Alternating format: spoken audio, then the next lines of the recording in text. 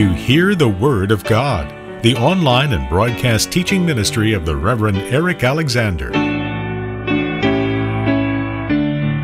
Well, now, there is, as you would realize, an historical background to this chapter, and we need to grasp it just a little before we are able to study the chapter properly.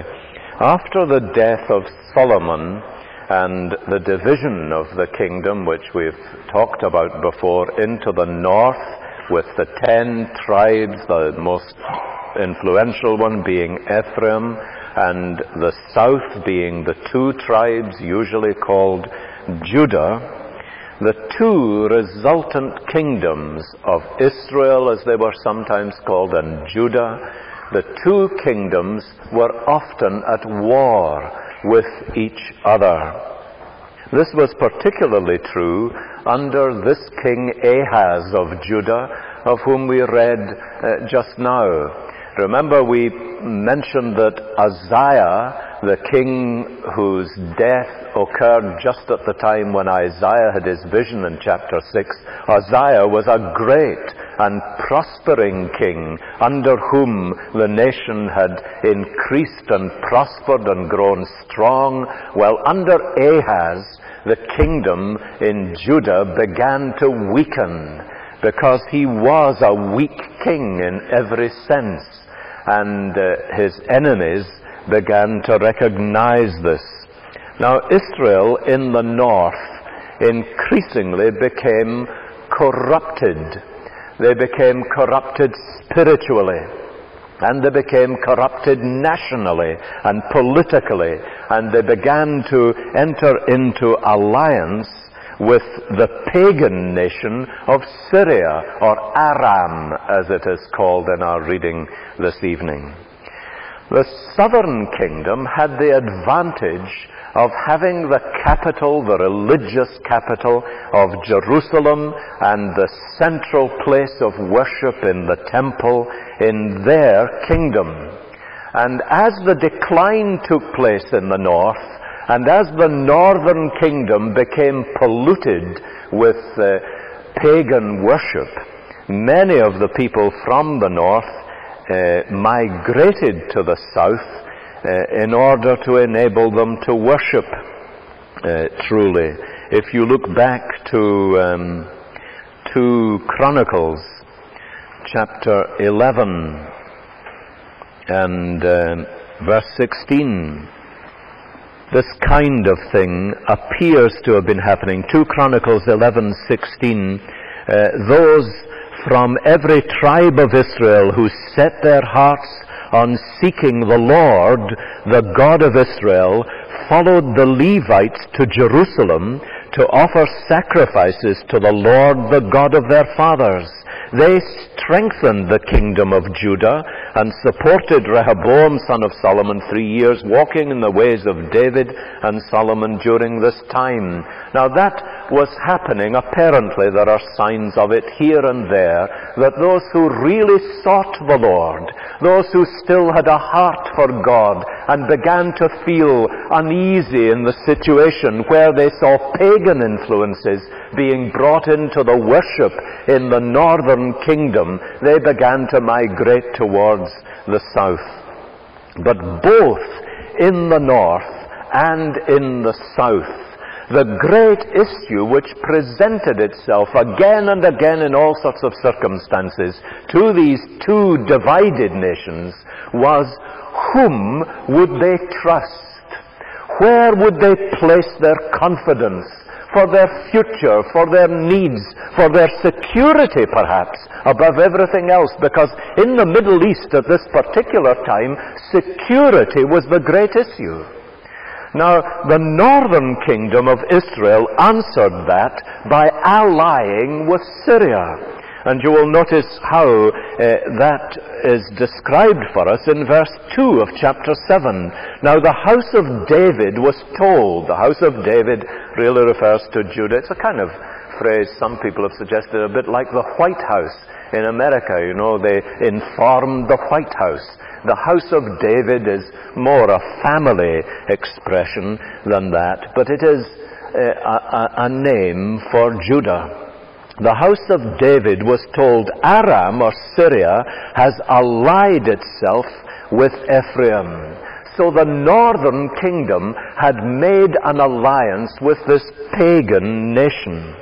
And Ahaz is faced with this fact that Ephraim, the northern kingdom, or Israel, has become his enemy, and they have now allied with this external power of Syria or Aram. And Ahaz is therefore faced in a special sense with this question: where will his confidence be placed? Where will he put his trust? In what will he confide as he is faced with this situation when the northern kingdom and Syria have become confederate with each other and are now threatening the south? And you will notice how later on in the chapter, in verse 6, we read about the plots that they made. Verse 5, Aram, Ephraim, and Remaliah's son have plotted your ruin, saying, let us invade Judah, let us tear it apart and divide it among ourselves and make the son of Tabeel king over it. So there is a confederate plot against Judah from the northern kingdom and the kingdom of Syria. And Ahaz and the people of the southern kingdom are faced with this question: where is our confidence to be placed? Where is our security going to come from? What does it depend upon? Whom do we depend upon for our future as a nation, for our continuance, and for the preservation of Jerusalem, for example? What do we depend upon for our security? It was a question of national and indeed spiritual security. Well, now notice how Ahaz reacts. The hearts of Ahaz, verse 2, and his people were shaken as the trees of the forest are shaken by the wind. They became profoundly alarmed. They trembled at this news. Now, that's Ahaz and the people of Judah's reaction. And you notice how God sends Isaiah specifically to calm Ahaz's spirit and to lead him to the place where his confidence ought to be in such a time of crisis as this, when the great issue is his security and the security of his people, and when he is in a place of danger and threat.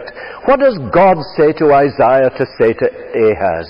Well, he tells him in verse 3, go out, you and your son, Shear-Jashub. Now, I was saying that very name is a sign. It is a symbolic name. And it is a symbol because of what it says. It says, a remnant will return. That is, God is saying, I will never leave myself without a people. No matter what happens to Judah, I will have my people. And if my people listen to my voice, if they put their confidence in me, a remnant will remain in Judah. And Isaiah's son, as it were, by his very presence, spoke this message to Ahaz. And then the words that he was commanded to say to him in verse 4, say to him, be careful, be calm, and don't be afraid. Do not lose heart because of these two. And then he describes the two leaders of the kingdoms in derogatory language. I think it's J.B. Phillips in his translation who suggests it's the fag ends, these smouldering stubs of firewood, he says. And it really is the same kind of derogatory statements, these fag ends of humanity. That's what he's saying. Do not lose heart because of these two smouldering stubs of firewood, because of the fierce anger of Rezin and Aram and of the son of Remaliah. It is true, Aram, Ephraim, and Remaliah's son have plotted your ruin, saying, let us invade Judah, let us tear it apart, and divide it among ourselves, and make the son of Tabeel king over it. Now, that's the voice of man, you see. Perhaps more deeply, it is the voice of the prince of darkness. This is the powers of darkness. It is the very prince of hell himself who is set against God's people. And they say, let's rend them apart. Let's destroy Judah.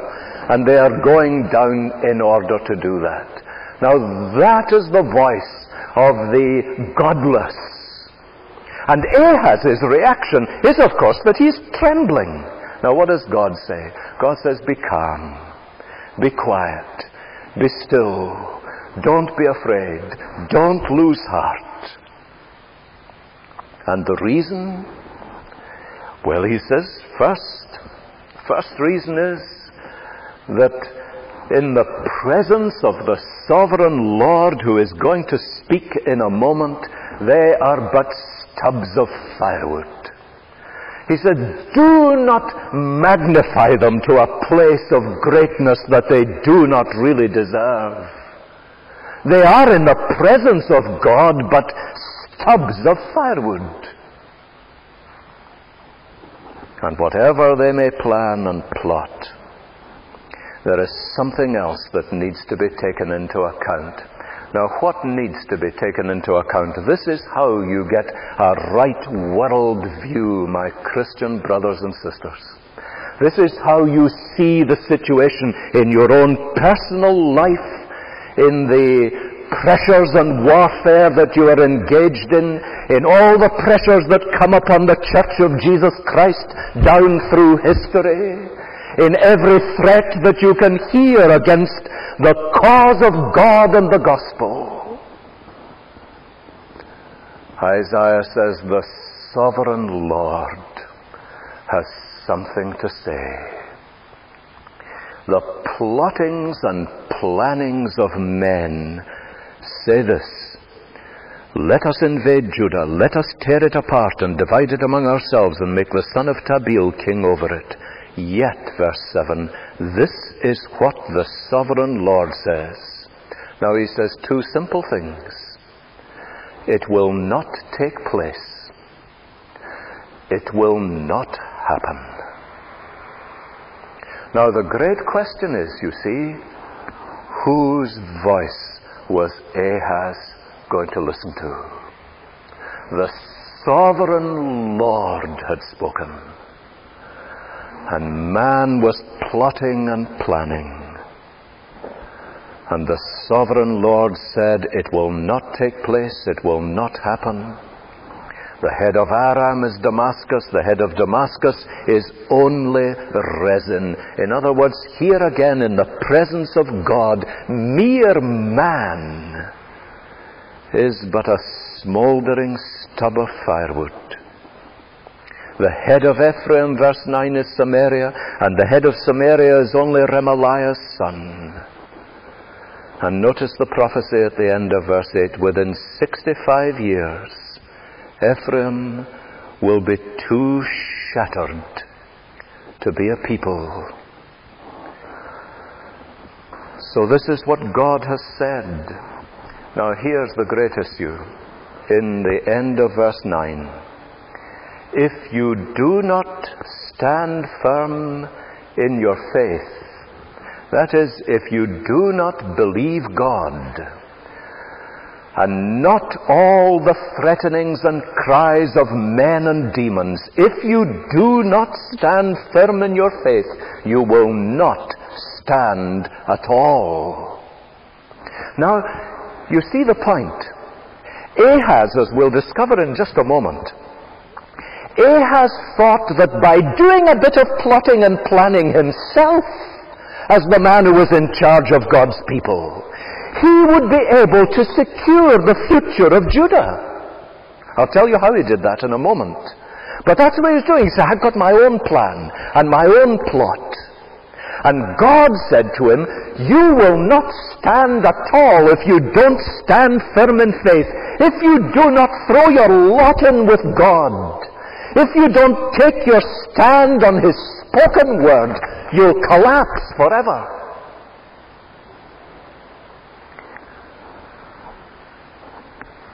Now that is the watershed that Ahaz had reached.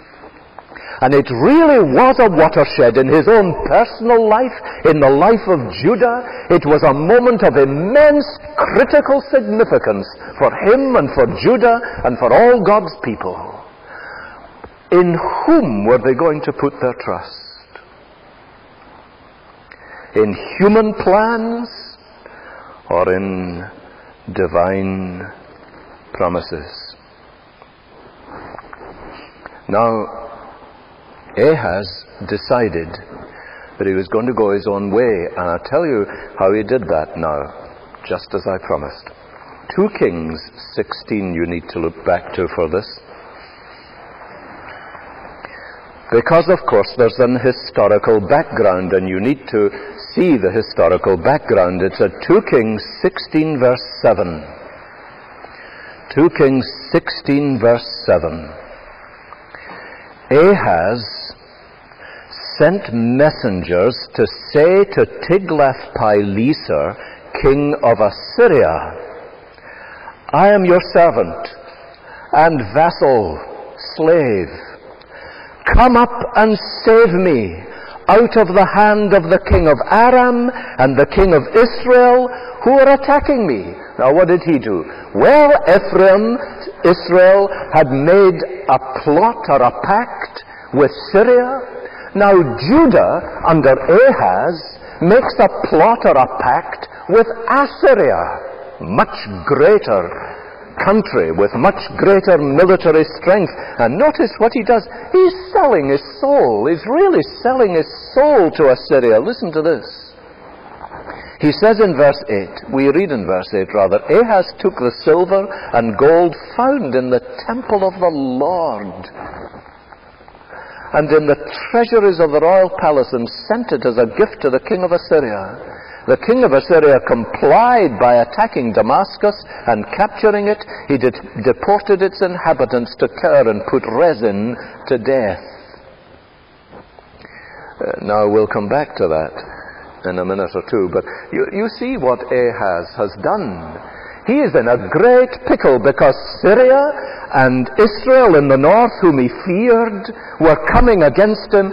So Ahaz goes off to Assyria, the other greater power that they all feared, and says, I'll make it worth your while if you'll come and get us out of this mess. Somebody has suggested, I think quite vividly and truly, that it's a bit like a mouse, Ahaz, being attacked by 2 rats, Israel and Syria, calling for help from the cat, Assyria. And you know what happens, of course. The cat will come, but devour them all. That's exactly what happened. And why did he do this? Because he put his confidence in man rather than in God. You know, there is a profound lesson here. I think I have seen people reach this kind of watershed in their own lives, or even in a ministry or in the history of a church, when people have been faced with this issue. Whom are we going to trust and put our confidence utterly in for our future? And sometimes the answer is, well, we have seen the machinations of the godless. We have listened to their plotting and their planning, and we have watched how successful they have become, and we'll put our trust in the same thing. As far as the church is concerned, you can tell where its confidence is. And you don't need any fancy barometers or anything else of the kind. You just need to go and count the proportion of people who attend the prayer meeting. That's what you do. And that's a pretty good guide as to where our confidence is. You say that's far too statistical. But it's very practical and very biblical and very logical too, isn't it? Where is our confidence? Is it in another Assyria? Well, you know, there is a hymn which puts it so crisply and clearly. Stand up for Jesus. Stand in his strength alone. The arm of flesh will fail you. You dare not trust your own. Now that's a principle that, as I say, really is the watershed of life for so many people at some stage. Well, now Ahaz is directly challenged by God in verse 11 over this.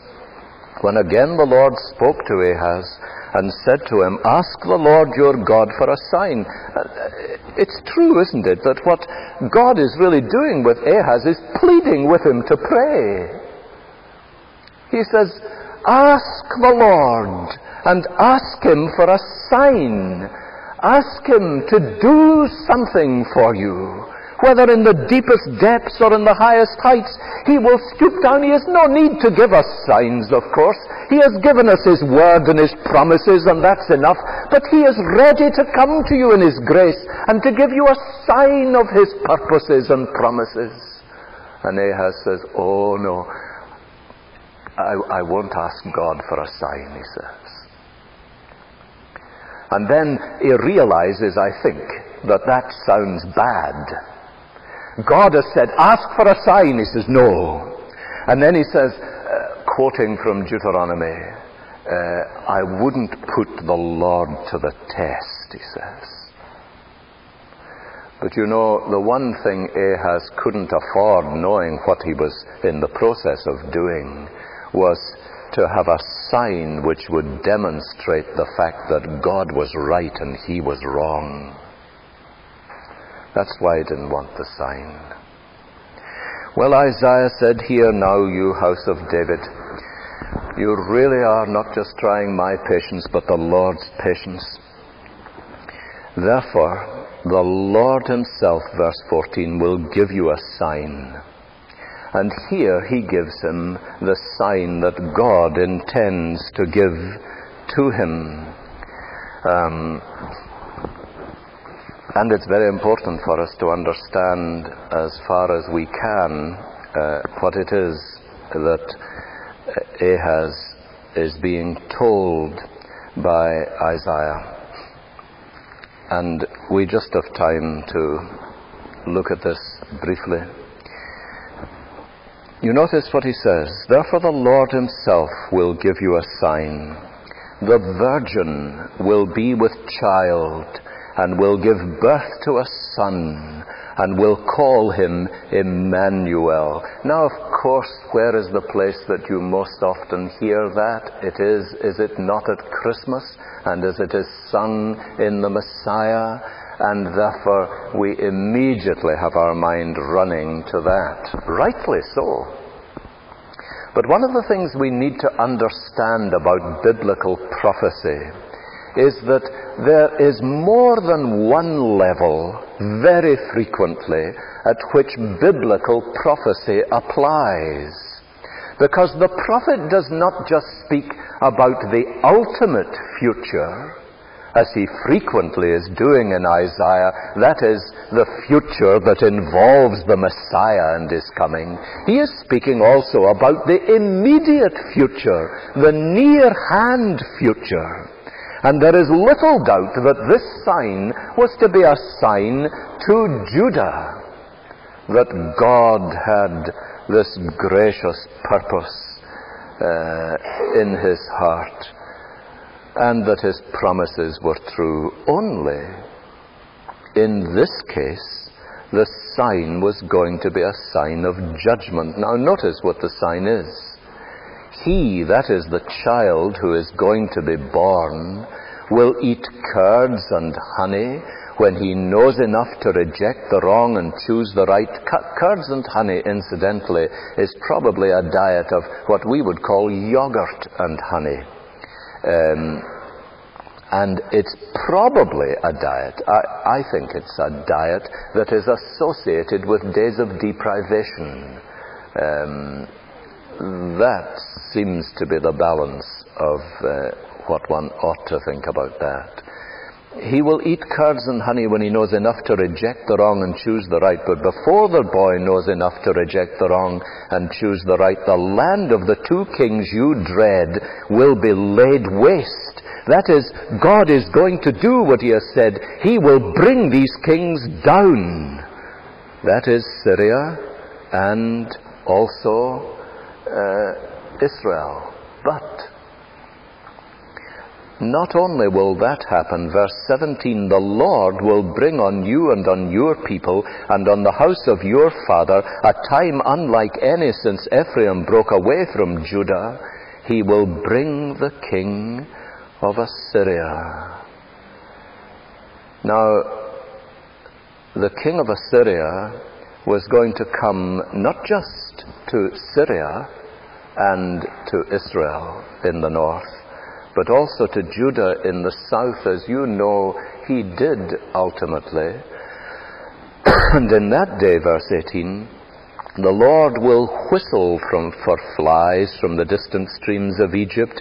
These are probably soldiers, invaders, and for bees from the land of Assyria who will sting them.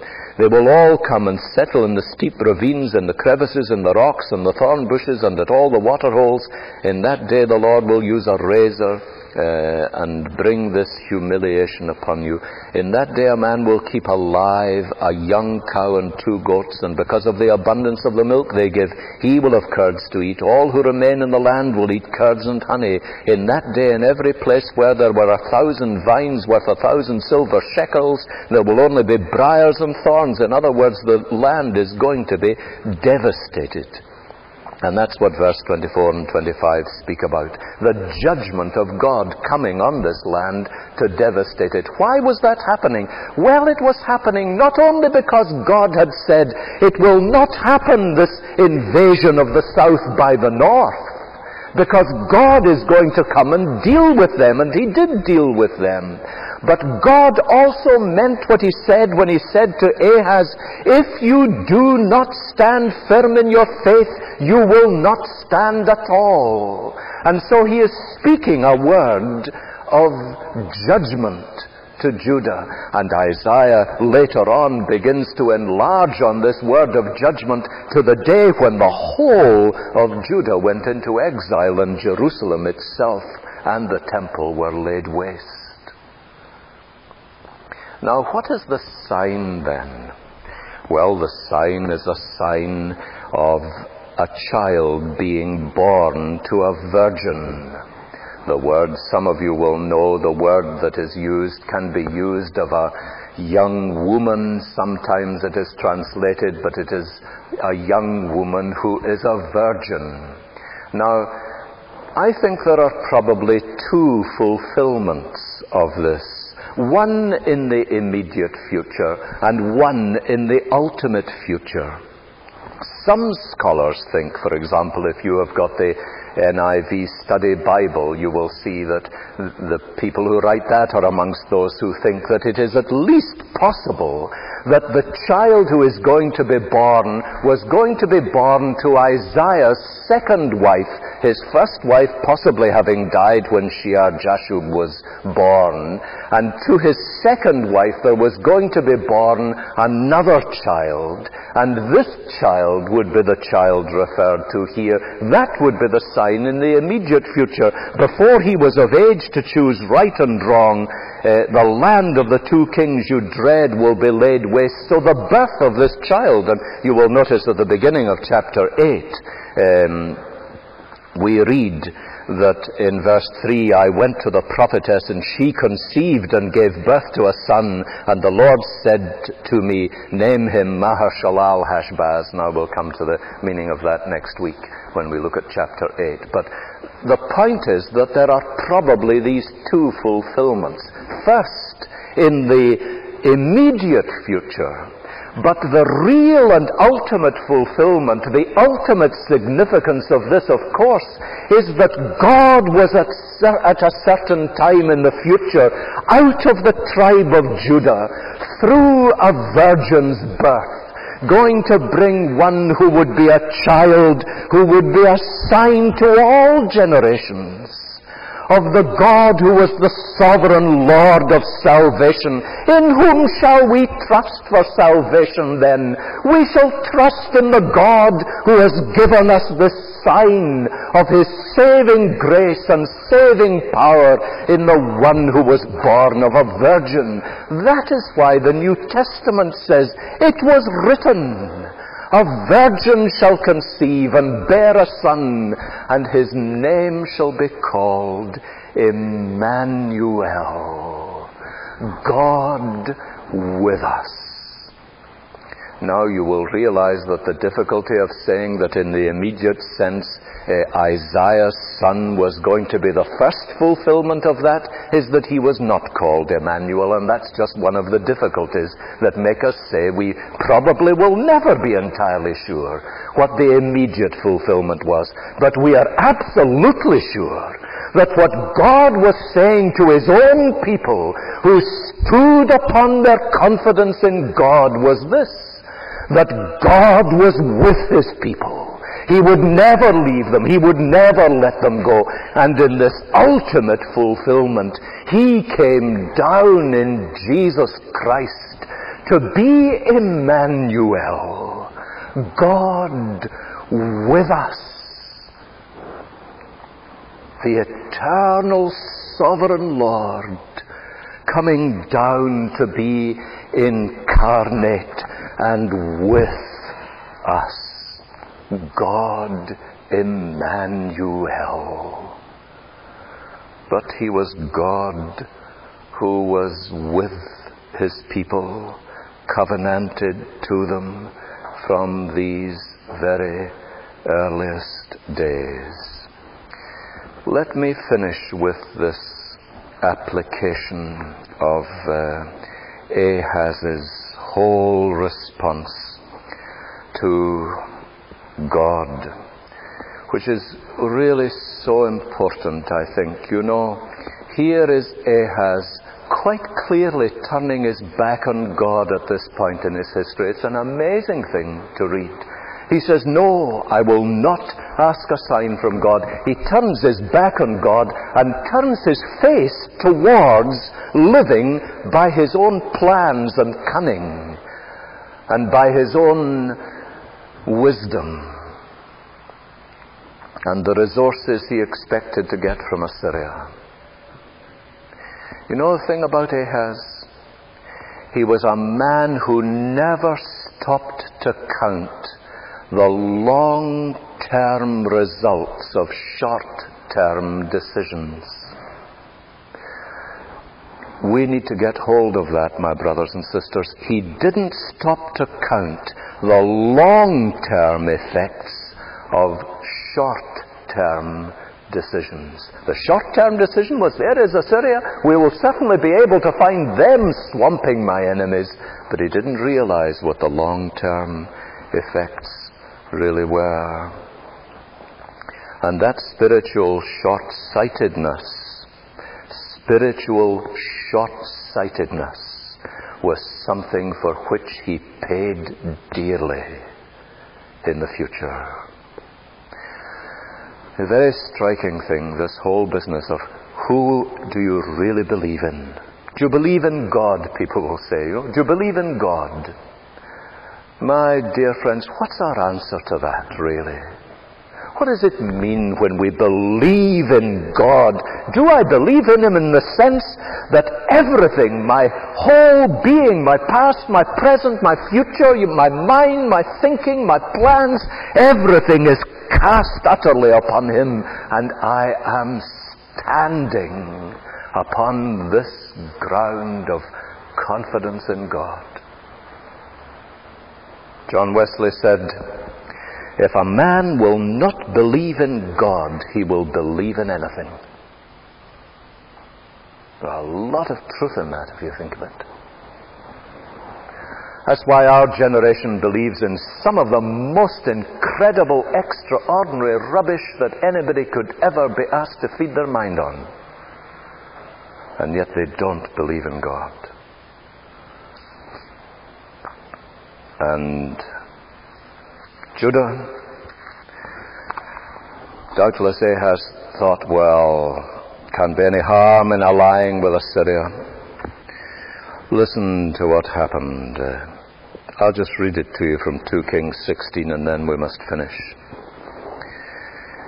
King Ahaz went to Damascus and met Tiglath-Pileser, the king of Assyria. He saw an altar in Damascus and sent to Uriah the priest a sketch of the altar with detailed plans for its construction. So Uriah the priest built an altar in accordance with all the plans that King Ahaz had sent from Damascus and finished it before King Ahaz returned. When the king came back from Damascus and saw the altar, he approached it and presented offerings on it. This is in Jerusalem, in the temple. He offered up his burnt offerings and grain offering, poured out his drink offerings, and sprinkled the blood of his fellowship offerings on the altar. The bronze altar that stood before the Lord he brought from the front of the temple, from between the new altar and the temple of the Lord, and put it on the north side of the new altar. King Ahaz then gave these orders to Uriah the priest. On the large new altar, that's the one that he had brought as it was designed in a pagan country. On the large new altar, offer the morning burnt offering and the evening grain offering, the king's burnt offering and his grain offering, and the burnt offering of all the people of the land, and their grain offering and their drink offerings. Sprinkle on the altar all the blood of the burnt offerings and sacrifices. But I will use the bronze altar for seeking guidance. Where was he going to go for guidance? To the pagan gods, and Uriah the priest did just as King Ahaz had ordered. King Ahaz took away the side panels and removed the basins from the movable stands. He removed the sea from the bronze bulls that supported it and set it on a stone base. He took away the Sabbath canopy that had been built at the temple and removed the royal entryway outside the temple of the Lord. Listen to this. In deference to the king of Assyria. That's 2 Kings 16. You can read it all at home. In deference to the king of Assyria. That's what had happened to the spiritual life of Judah. It was going fast down the drain. And all because a man chose to trust the arm of the flesh rather than the sovereign Lord. Let's pray together. Father, we are sobered by your word and humbled before you, for we are so prone to trust the arm of the flesh and to put confidence in man. Oh, teach us your word and save us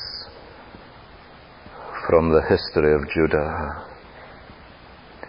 Grant, Lord, that we may rest on all your promises and glory in your greatness, before which the greatness of men pales into insignificance.